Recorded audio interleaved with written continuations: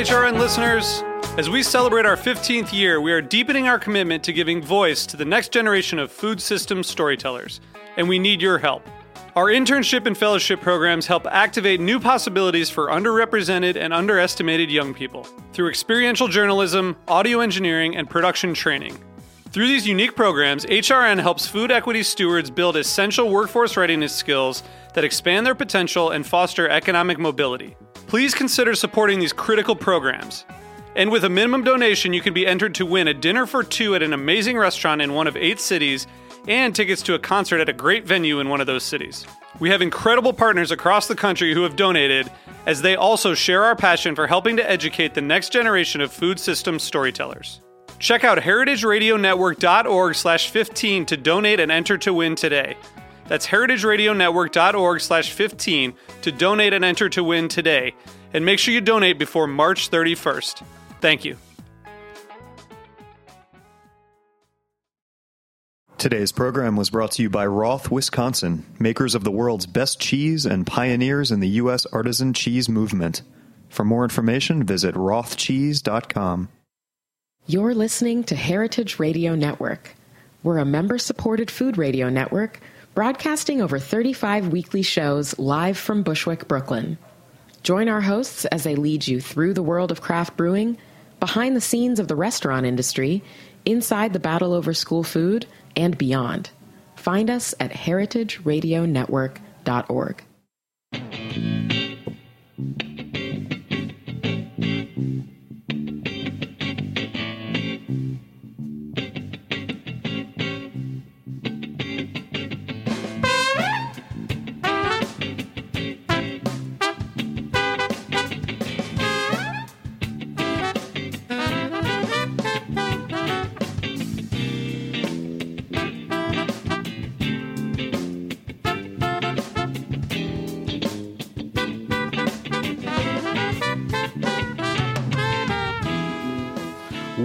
Welcome to a new year of the Grape Nation, your weekly wine journey.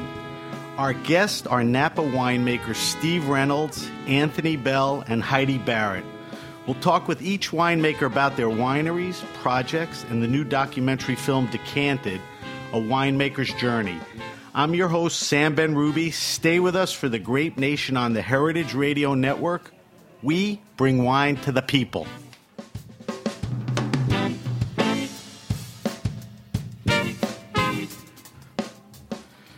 Steve Reynolds, Anthony Bell, and Heidi Barrett are among the finest winemakers in the Napa Valley. They've been rooted in the valley for decades and have played a major part in making Napa wines world-class.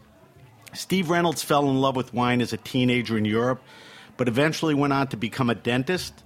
Fortunately, he packed that in to pursue wine. Steve is the proprietor of Reynolds Family Winery in Napa and is a sought-after consultant in the valley, including Italics wine growers. Anthony Bell hails from South Africa and was born into a wine family. Anthony also fell in love with wine as a teenager in Europe, working in Spain, France, and South Africa. He holds a master's in enology from UC Davis and was instrumental in the success and continued success of Napa legend Beaulieu Vineyard. Anthony is the proprietor of Bell Wine Cellars in Napa. Heidi Barrett is one of the world's most renowned and respected winemakers, also hails from a wine family. She has had her hand in creating some of the Napa Valley's most famous wines, including Screaming Eagle, Dalla Valley, and Grace Family, among others, along with her own brand, La Serena. She also has a project called Barrett and Barrett with her husband, Beau Barrett, of Chateau Montelena fame in Calistoga. We'll also be talking to everyone about the new documentary film, Decanted, which follows the development of a new winery, Italics, seen through the eyes of elite Napa winemakers. Welcome to the show, Steve, Anthony, and Heidi. Thank you. Thanks for having us on. I'm happy to be with you. Guys, great to have you on. Normally we don't do a show with 3 guests, but you guys are so good, I want you all together. You also have a very common cause. You're Napa winemakers. You were also in the film. So I'll talk to each of you individually for a few minutes, and then I want to get into a whole bunch of other stuff. So talk over each other as much as you want. Not, okay? I want to talk to you guys about what you're currently doing, your wineries, your projects. I want to talk to you a little about the state of wine in the Napa Valley. And then, I want to get into the film Decanted for a bit. So, Anthony, let's start with you. You've been in Napa Valley for many years. You came into a wine family. You worked for a legacy, legendary winery, and now you have your own winery, Bell Family Vineyards, correct? That is correct, Sam. So, Anthony, here's a chance. Just tell us a little about the winery, what you've been doing, the type of wines that you've been making, how you got to where, things are now. Okay, so I started the winery in 1991, so we'll be approaching probably our 27th vintage now. Wow. It started out of some research I did while I was at Beaulieu regarding Cabernet clones, and in particular a very old selection of Cabernet that today is known as Clone 6. Explain to people, Anthony, explain to people what a clone is and a Clone 6, and I know you'll discuss what the significance is, but you brought it back, but people don't have a context. Right. Good question. So clones are not genetic engineering. Clones are really a natural mutation of a grapevine. Because they are self-pollinating, they can create their own progeny. So Cabernet can form many different types of Cabernet. A good analogy is when you go to a store and you buy apples. There's not just Granny Smith. There's many different kinds of apples. They're all apples, but they have different appearances and different flavors. And grapevines have the same ability, be it Cabernet or Chardonnay or Pinot Noir. They can create different types of Cabernet, each of which has a different cluster shape and berry size and flavor profile. And back in 1979, 1980, we did some groundbreaking work at Beaulieu Vineyard to show that not all Cabernet is the same. And this was at a point in time when people didn't really think about different grape varieties having different flavor profiles. And out of this research, we encountered one Cabernet, which today is known as Clone 6, that had some very unique flavor characteristics and some very unique growth attributes. And we started to propagate that in our company vineyards. And that was the first time this selection of Cabernet was really commercially planted since the turn of the century. What I'm very excited. What Clone 6 replicates? Does it replicate, any European grapes or clones? Is it unique? It reputedly came from Chateau Aubryon in Bordeaux. Not bad. And it has a very distinctive Cabernet Sauvignon varietal character, which people often describe as being slightly herbal or herbaceous, which to me is a very pure Cabernet Sauvignon character. And to me, that's a very fascinating flavor profile. So we've really kind of pioneered our winery around that flavor profile. There are many other types of Cabernet selections that have less of that Cabernet varietal herbal note that a lot of wineries plant today. Because I think there are certain people in the wine drinking public that probably aren't quite as familiar with that note and don't necessarily appreciate it. Are you using the Clone 6 currently in your lineup of your wines? We do, Sam. That is our signature wine. So when we started in 1991, that's the only wine we were going to make. As the decades have progressed, we've obviously added different wines. But we really focus on Cabernet and different clones of Cabernet. So today we make 14 different types of Cabernet-based wines at the winery. We kind of jokingly refer to ourselves as the House of Cabernet. How would you do the styles vary, or is there a house style that runs across the majority of those wines? Oh, I think we absolutely have a house style. And describe for me. But I think the wines are all very unique. We work with 9 different Cabernet Sauvignon clones from 8 different appellations in Napa. So it gives us a lot of different pieces to work with. We bottle some of them as single vineyard wines, some are single clonal wines, and then we make various blends or proprietary wines. So one can theoretically stand in front of 14 different bottles of wine and see Cabernet Sauvignon expressed in many different ways from the unique terroirs that we have in Napa Valley. Nice. All right, Anthony, I'm going to jump over to Steve. Steve, when you talk to an enologist, you get all that technical stuff, right? You know that well enough. Yes, exactly. Steve is the proprietor of Reynolds Family Winery. Been at it, over 20 years as a family winery. Talk a little about your winery.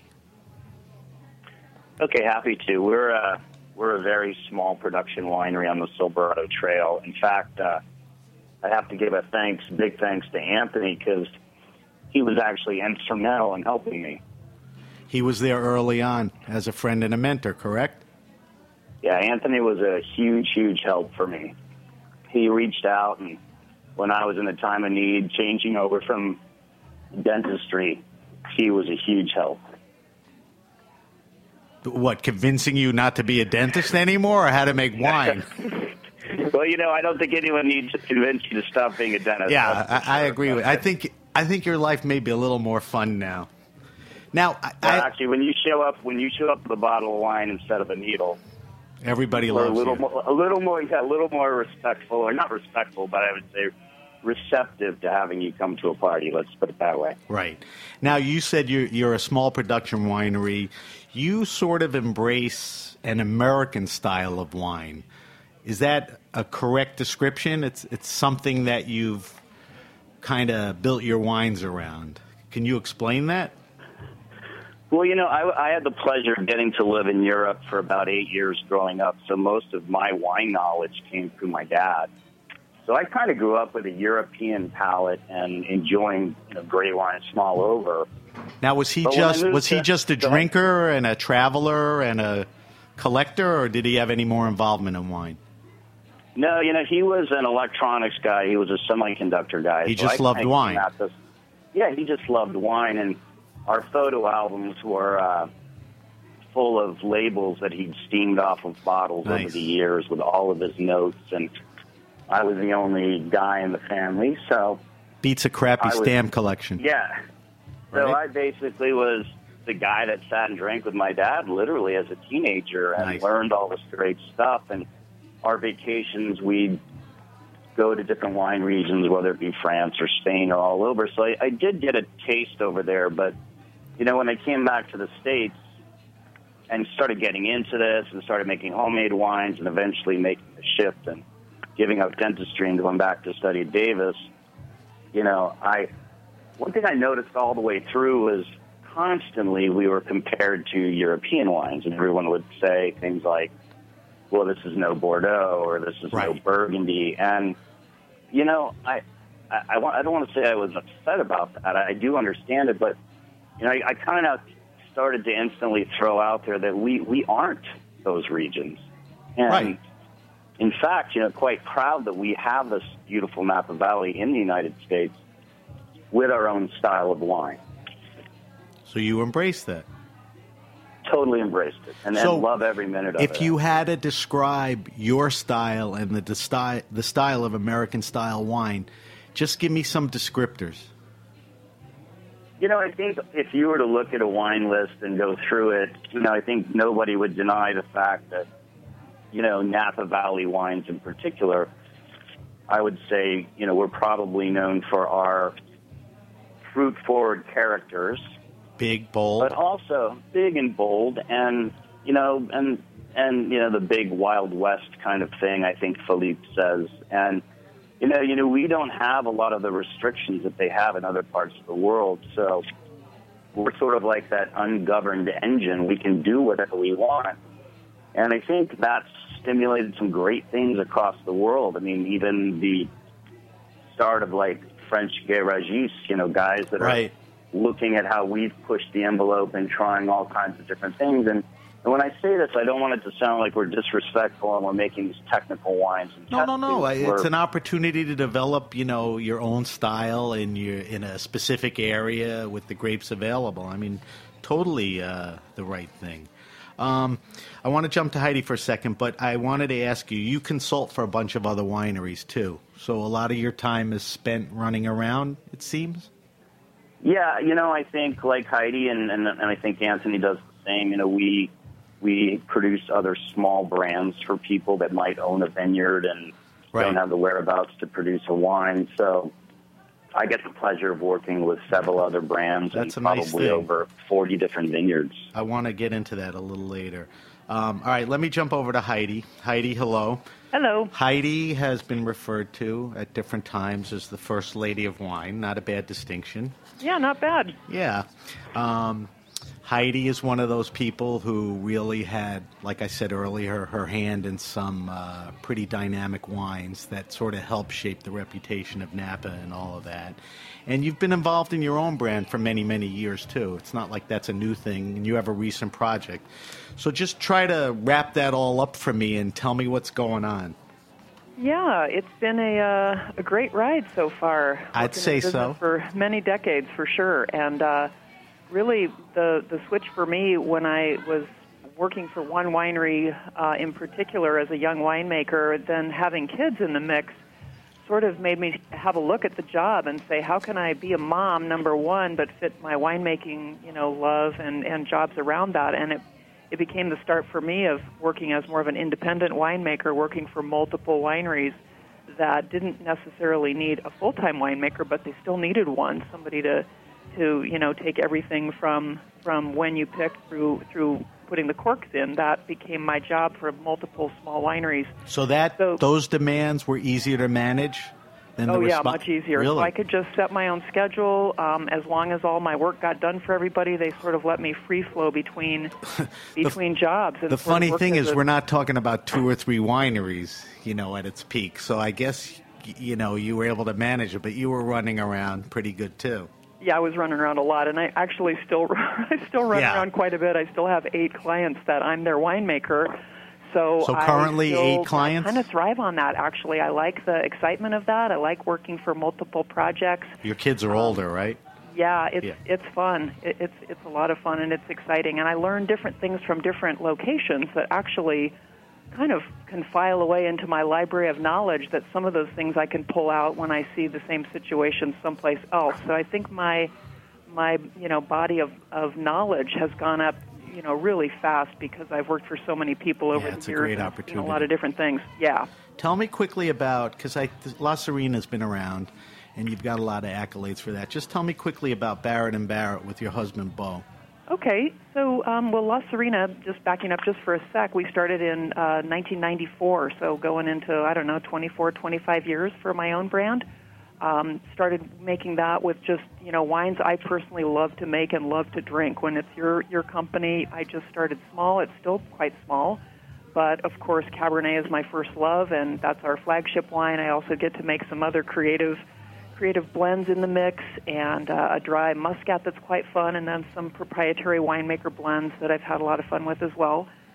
And then Beau, being winemaker for Chateau Montelena for so many years, he's got very distinct, specific, winery experience with that one brand.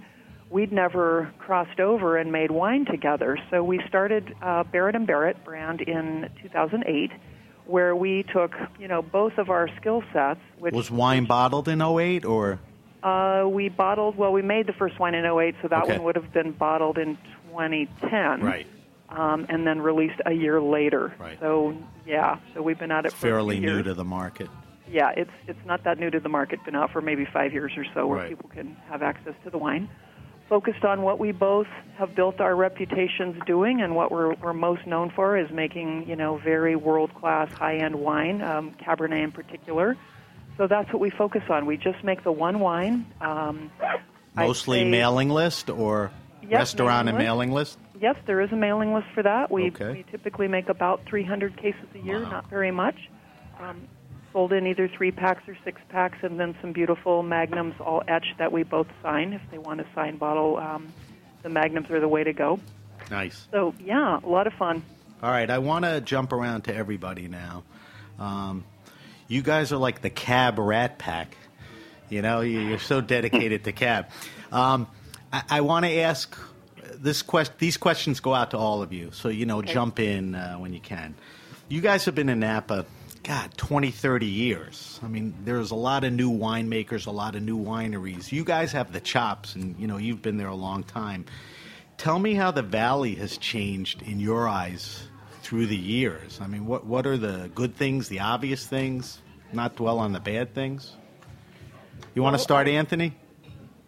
Yeah, I think I've been in the Valley just about 40 years.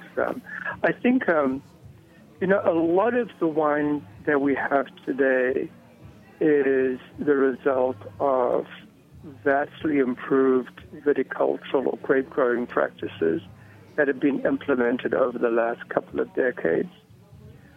When I came to Napa in the 70s, there were a lot of disease-infected vineyards that I think detrimentally affected the quality of wines that we're making. They were difficult to ripen, a lot of issues with winemaking.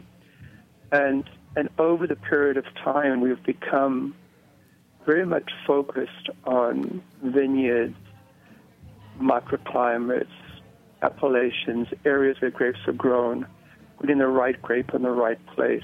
So the farming and the science got Absolutely. a spotlight on them. I think in the 70s, I think it was all about the winery and winemaking and trying to make wines better in the winery, and there was a great advance at that point. But you get to a certain point where I kind of sarcastically say the produce needs to catch up with the technology, and our grape quality wasn't where it needed to be. And I think through global research, and in the case of California, the very unfortunate, disastrous impact of phylloxera, wiping out vineyards, but the very positive side of that terrible tragedy was replanting vineyards with the latest and greatest technology. Right, which helped. That came with a lot more grape growing issues we had to learn about. Canopy management was one big thing, and the many hand manipulations we do in vineyards. But it gave us healthy vineyards. People used the right spacing, the right trellis systems, planted the right rootstocks and the right varieties in the correct areas. And almost overnight, I think our industry came of age, and it put us in a position where we produce world-class wines. Steve, your observations? I mean, you really started, like you said, making your own wine. Now you have the small family winery and you consult. What have you seen? What changes really are obvious to you? Yeah, I've watched, just like I would say, Anthony, I would totally agree that, you hear that saying, the best imprint on wine are footsteps in the vineyard, that growing great product, you have to have great grapes.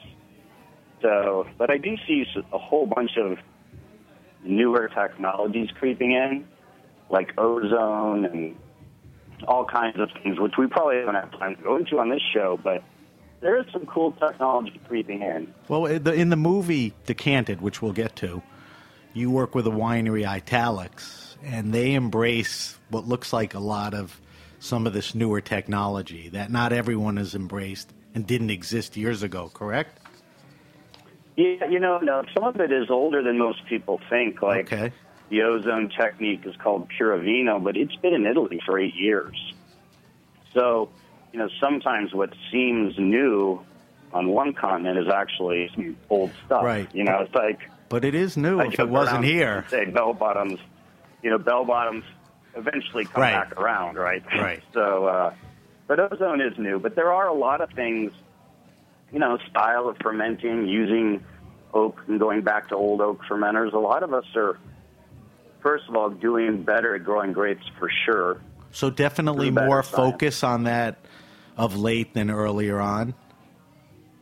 What's that? I'm sorry? Definitely more focus on all the science and the growing more recently than at the very beginning. Is that what you're implying?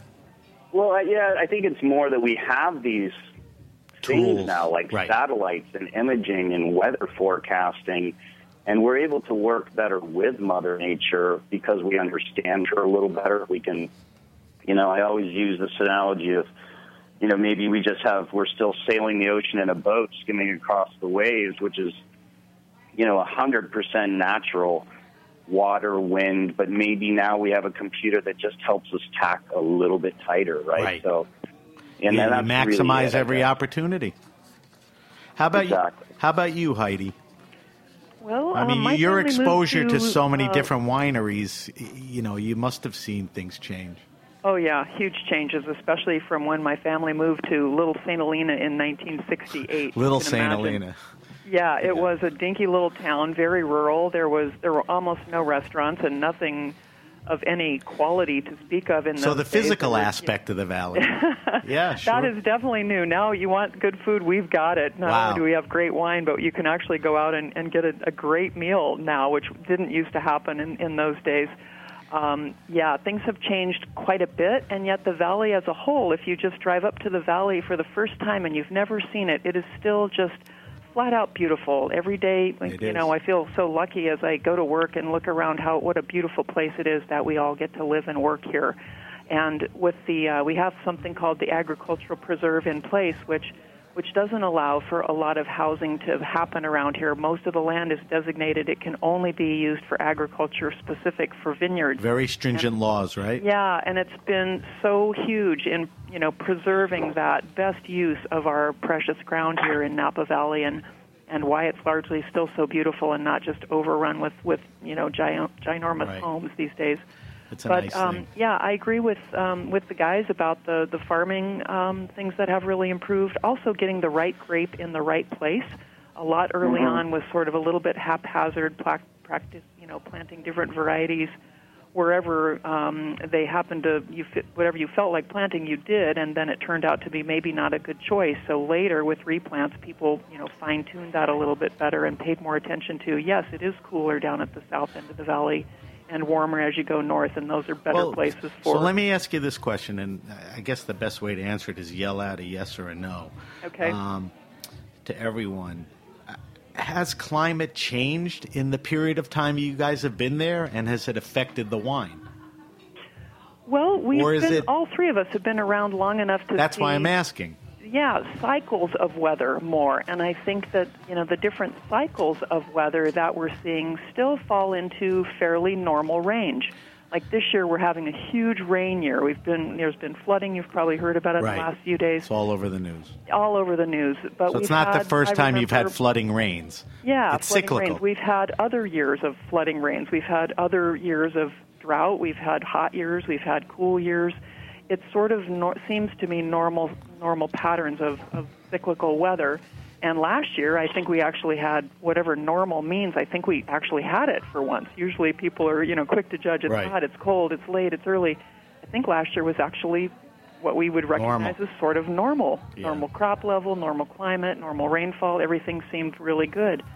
So, having been around for, decades in the business and living in Napa Valley for that long, you really do recognize those weather patterns where we've seen even more severe droughts, even more severe, heat and cold spells. So I think people have a short memory often, and they can't remember that. Everybody blames it on climate change, but you're probably right that it's cyclical. I think so. Yeah. Let me ask all you guys, is there... This is coming from a guy on the East Coast who collects and drinks a lot of Napa wine, but is there too much wine out there? Are there too many guys making wine, or you don't... It's good for you guys because you all consult, but is there too much going on, or it doesn't seem that way? Everything's manageable. A lot of stuff is small. Steve, what do you think? Oh, boy, that's a loaded question. Backing you against the wall, yeah. I debate whether I shouldn't have been a brewmaster now. Wow, but same thing. There were, 1,000 breweries 10 years ago. Now there's 4,000. Yeah, it's interesting because, I remember when $2 Chuck came out, and everybody's saying, well, what do you think about it? And, I think my standard answer for that stuff is, hey, for the first time, the younger generations have moved into the wine bracket and away from hard spirits, etc. Because of the value? Because of the value of a cheap wine available?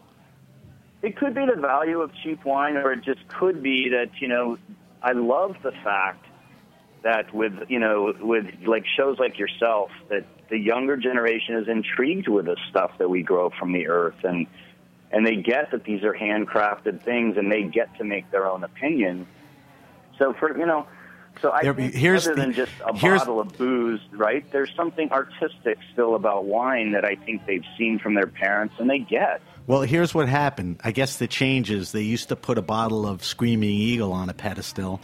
Now they put Heidi on the pedestal because they appreciate what she does, what you guys do, how hard it is, and the input. So I think you're right about that. Anthony, do you think there's just too much going on, or it's okay? I think I'd echo Steve and say it's somewhat of a loaded question. I ask myself this a lot. We're a small winery fighting in what honestly is a very, very competitive. But a lot of them are vanity projects. Segmented. And I think that's what I was leading to, Sam. I think when you look at it, I think there were like 68 or 67 wineries when I joined BV in 1979. We're approaching, I think, 800 wineries. Wow. And several times that in terms of brands in Napa Valley. So when you look at the numbers, it would say there's too much. And yet within that, we've all carved our niche. We've all found something very special about our philosophy, our style, our vineyards, our location that's allowed us all to succeed.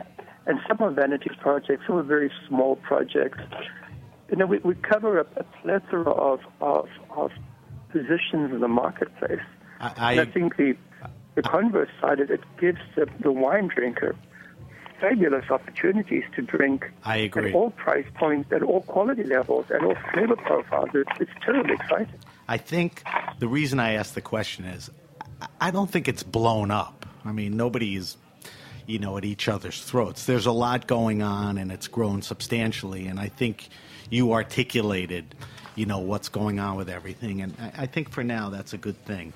I want to ask you one last question, and then let's talk about the movie for a few minutes. This show, my audience, the way the world is going on right now, social media is such a big thing. And the beauty about it is you could do so much with it with so little. And I mean cost and staff and, hiring companies and all that. Have you guys embraced social media? Do you think you're at the level of social media you should be at to help your wineries? Steve? I definitely will tell you I'm probably not the tech expert for sure, and I'm learning about it every day. In fact, I fumble with my iPhone and my computer, but I think we're learning quickly. I think even us old farts are kind of figuring out that it's super important. I mean, heck, let's look at the last election, right? There's just things are changing, and I think we all Twitter is now the news feed. What's that? Twitter is now the news feed. Yeah, exactly. Right, so right. I think it's great. I'm figuring it out and slowly, but I'm trying to get stuff out there too. And, I think the best part about it, it levels the playing fields a little bit away from, the big monopolies. Right. Little guys like me do have a chance to actually get some wines out and have people have discovery. So do you make it more of a focus and a priority? Is that an area you should be, even spending more time growing? I would say absolutely yes. Okay. I am guilty, just like eating chocolate chip cookies. It's I'm okay. probably guilty of a lot of things. Heidi, what about you? Yeah, we're so small. We really could do a better job. But that's where the benefit is. We do a little bit, but there's me and two other very part-time people that I work with. One, our sales manager, and an office manager that comes in, twice a week for half a day. So we're really a small company. And it's just one of those things that sort of falls through the cracks. We do a little bit, but we definitely could do a better job. I think that's probably a really common story for small wineries where you have to wear all the hats, and there's just, there's just not enough time in the day to get all those things done. So you have to prioritize. And I agree, but I would tell you that you are small and can look big with, an effort that's not crazy. So yeah, I'm sure you're right about that. We'll have to do better on that this year. That could be our New Year's resolution. Okay, Anthony, what do you think? I think we're very weak, Sam. I constantly have a staff of younger people telling me I need to get with it. We do a minimal amount. We could do a lot better.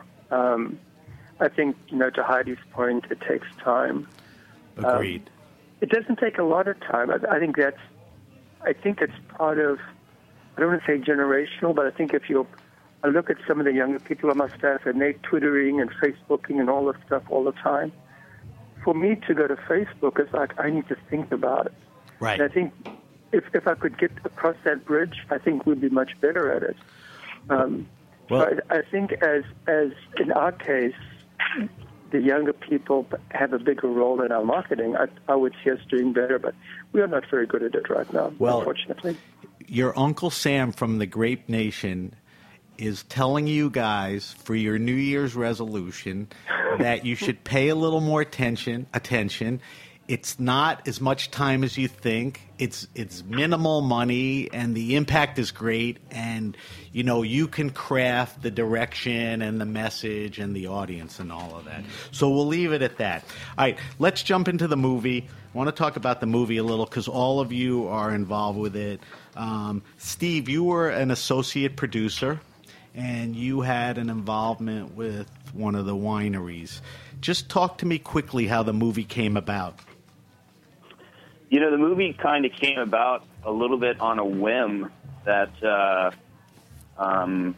getting to meet some guys, these guys from Digital Cave, particularly Nick, who's Nicholas, the main director of the film. Right. And I always had this idea that, I saw him, that great movie about studying to be a master sommelier. The first one, right?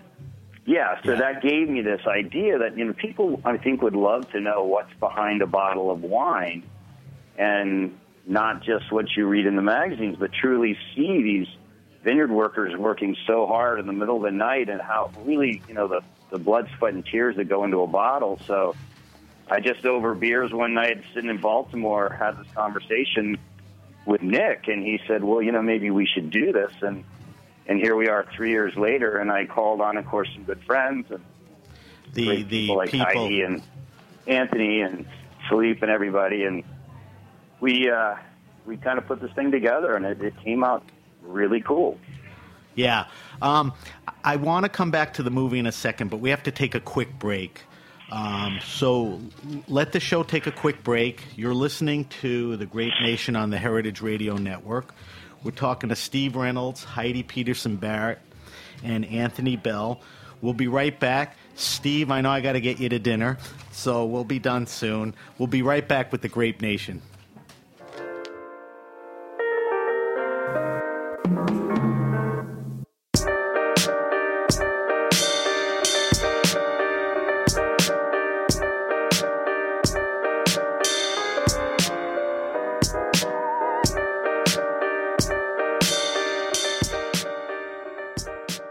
Have you tasted the world's best cheese? Grand Cru Surchoix is the 2016 World Cheese Champion. Our partners at Roth, Wisconsin make this gorgeous Alpine-style cheese in the rolling hills of Greene County, Wisconsin. Grand Cru Surchoix is produced by hand in Swiss copper vats and finished by aging on spruce planks. The quality milk and careful craftsmanship bring out the award-winning light floral notes, nutty undertones, a hint of fruitiness, and a mellow finish. Perfect with Riesling and Muscat, Grand Cru Surchoix is a guaranteed hit for any occasion. Check out their other offerings at rothcheese.com. You'll discover Buttermilk Blue and their newest release, Prairie Sunset, the golden-hued love child of Mimolette and Gouda. You'll also find recipes like the Raclette Reuben and tomato tartlets. Everything you need to know about the world's best cheese is at rothcheese.com. All right, we're back. We're back with Napa Winemakers, Steve Reynolds, Heidi Peterson Barrett, and Anthony Bell. We're talking about a film they're all in and involved with called Decanted, A Winemaker's Journey. Steve described it a little. Heidi, describe further the film and what you think the film wanted to accomplish. Yeah, I think as Steve mentioned, I thought it was a good idea that they put together, kind of following the life of wine and what we actually do when we try to put a bottle of wine together from grape growing all the way through bottling. and it just focused on a few small producers in different capacities and goes through the annual cycle of what we do.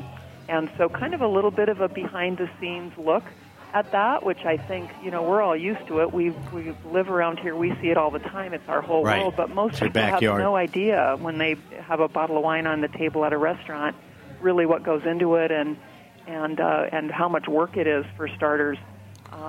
So I think they did a pretty good job. It was beautifully shot. There was some terrific footage in the film. It shows how beautiful the valley is and also a lot of the passion that the people who do it have and how much hard work it actually is. Yeah, Anthony, I think a good chunk of the film, a lot of the footage, and Heidi, it was beautiful, it was very visual, was really outside during harvest, during the growing, as the grapes were growing. I mean, Anthony, I think there was an opportunity to really show people that it does come from the farm. It's not just this finished bottle. Would you agree? Absolutely, Sam. I think one of the things that it really illustrated was all of the small steps that have such a big impact on the final bottle of wine. I mean, we often say where people come to the winery in their mind, picturing the I Love Lucy episode where she's jumping in a half barrel on grapes and you end up with a bottle of wine. And they leave, and I think the picture does this, they leave the film realizing there are so many pieces that influence every decision we make during the day, and many of the decisions are irreversible.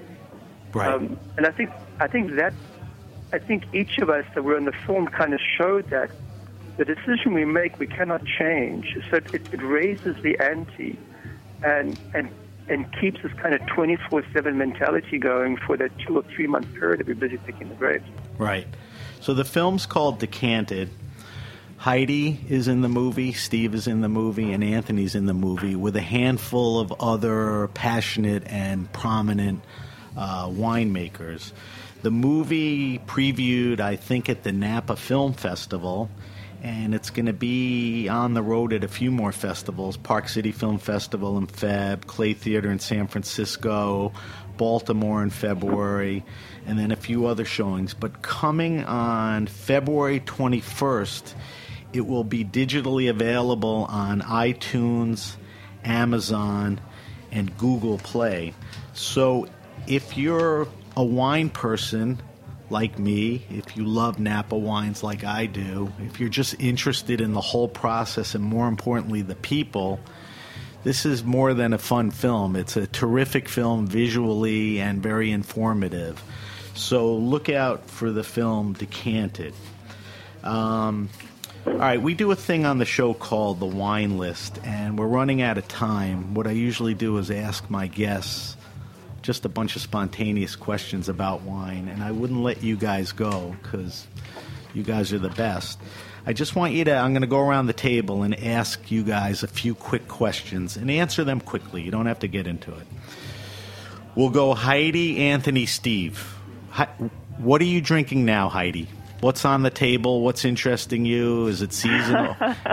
Well, while I'm talking to you, I'm having some minty green tea, actually. It tastes pretty good. All right, let's go alcoholic. Alcoholic. Anything you're trying, tasting, any type of wine? You don't have to go brand.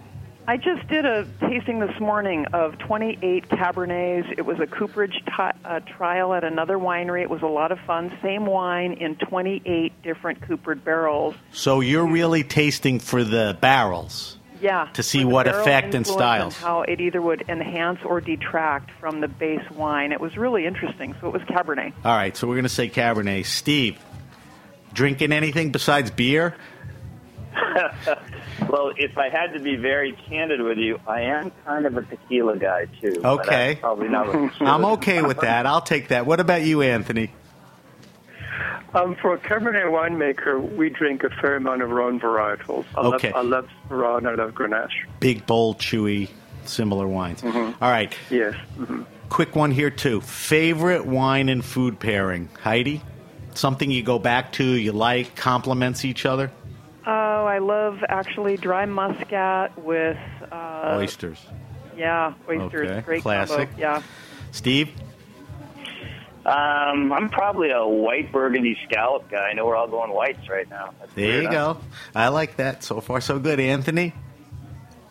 Being a Cabernet person, steak, red meats, and Cabernet. Love that. Throw in a Rhone if you want to. All right, give me the Napa edition of the answer to this question, because normally we're in New York. A lot of guests are in New York. Your favorite Napa Valley wine restaurant and or bar? And I'm not asking you to compromise you, but do you hang out at places? Do certain places? I'd say the Goose and Gander bar, the downstairs little bar, is so fun. It's like a little clubhouse down there. And what about selection? Do they have decent stuff? They do. Okay. Steve? My ideal day would be taking my wife to Alberge on the veranda. Beautiful. Bubbles. And then running down to Rutherford Bar and Grill for a greasy burger and margarita. You're such a romantic, Steve. Anthony? Bistro Gentil in Yountville. Okay. Great food and great wine selection, and just a great little place. Yep. Been to there. All right. Favorite all-time wine? And give me two answers. Give me the favorite all-time wine that you've been involved with, and then give me, like the 61 Petrus or something that changed your life. Heidi? Oh, gosh. That's almost impossible for me. I know it's tough because you... All right, I'll answer it for you, okay? Okay. We'll push everything aside, and the thing that drove everybody nuts, I guess, was the 92 Screaming Eagle. Yeah, I was going to say that. Auction record, set the tone for a lot of things. What about, is there a Bordeaux or a Burgundy that drives you crazy? Nope. I like them all. Okay. I like wine so much. I love just the array of flavors you can get. I don't have any particular one. All right, Steve, do you have a wine you make for yourself or for someone else that's great, and then you sort of led on to that white Burgundy? Do you have another wine that you love that's a favorite? I hate to kind of give this up, but I've always had a secret crush on Heidi's wine, and I could name a few, but, there's been some great ones that have changed my world that I've tasted from her, and then I would say something of my own right now. We just had a Stag's Leap Reserve Cab of ours. What year? 2007, which was just nice unbelievable. Year. Yeah. What about world wine? Oh, God, that's a toughie for me right now off the top of my head. All right, then. God, there's just, yeah. I'll let you pass on that. Anthony? Okay. I think from within my own portfolio, Sam, probably a 1991 Clone 6 Cabernet. Was that the first vintage, or? I'm sorry? Was that the first vintage? That was our first vintage. Okay. I had a chance to taste it last year, which would be like 25 years in the bottle. And it was everything I was hoping I would be making at that point. So part of it's emotional, part of it is just it was a fine wine. Well, that's nice to hear. I think as a benchmark wine, and I'm sure Heidi's tasted this wine many times, I think the 1970 BB George Latour Private Reserve is a benchmark Napa Valley wine. Just actually made by my dad. Wine made Richard Peterson. At a point in time, spectacular wine made at a point in time when our vineyards were not the greatest and technology was not the greatest. And that wine survived decades of aging, and it's really beautiful. Very nice. All right, I'm going to wrap up the show because I don't want to hold you guys any longer. Thank you, guys. If you have a question, a wine happening, or event, hit me up at sam@thegrapenation.com. That's Sam at the Grape Nation. Follow the show on Twitter at Ben Ruby. Follow us on Instagram at SBenRuby. And follow us on Facebook, The Grape Nation. That's how you do it, guys. Thank you to our guests. Good job, Sam. Thank you. Thank you to our guests, the Napa Rat Cab Pack. That's your new name. Steve Reynolds, Anthony Bell, and Heidi Barrett. There's a lot of great wine being made from these guys. We talked about their projects, so now you have some specific stuff to look out for. Also, thank you to Nick Kovacek. He directed the documentary film Decanted. You can go... Is there a website? Does anybody know if there's a website for the movie? My bad. There is a Decanted Facebook page. So go to the Facebook page. And finally, thank you to our engineer, David Tatasciore, and everyone at the Heritage Radio Network. I'm Sam Ben-Ruby, and you've been listening to The Grape Nation. We bring wine to the people. Thank you, guys. Thank you. Thank you very much. Bye. Thanks, Bye-bye. All right, bye-bye.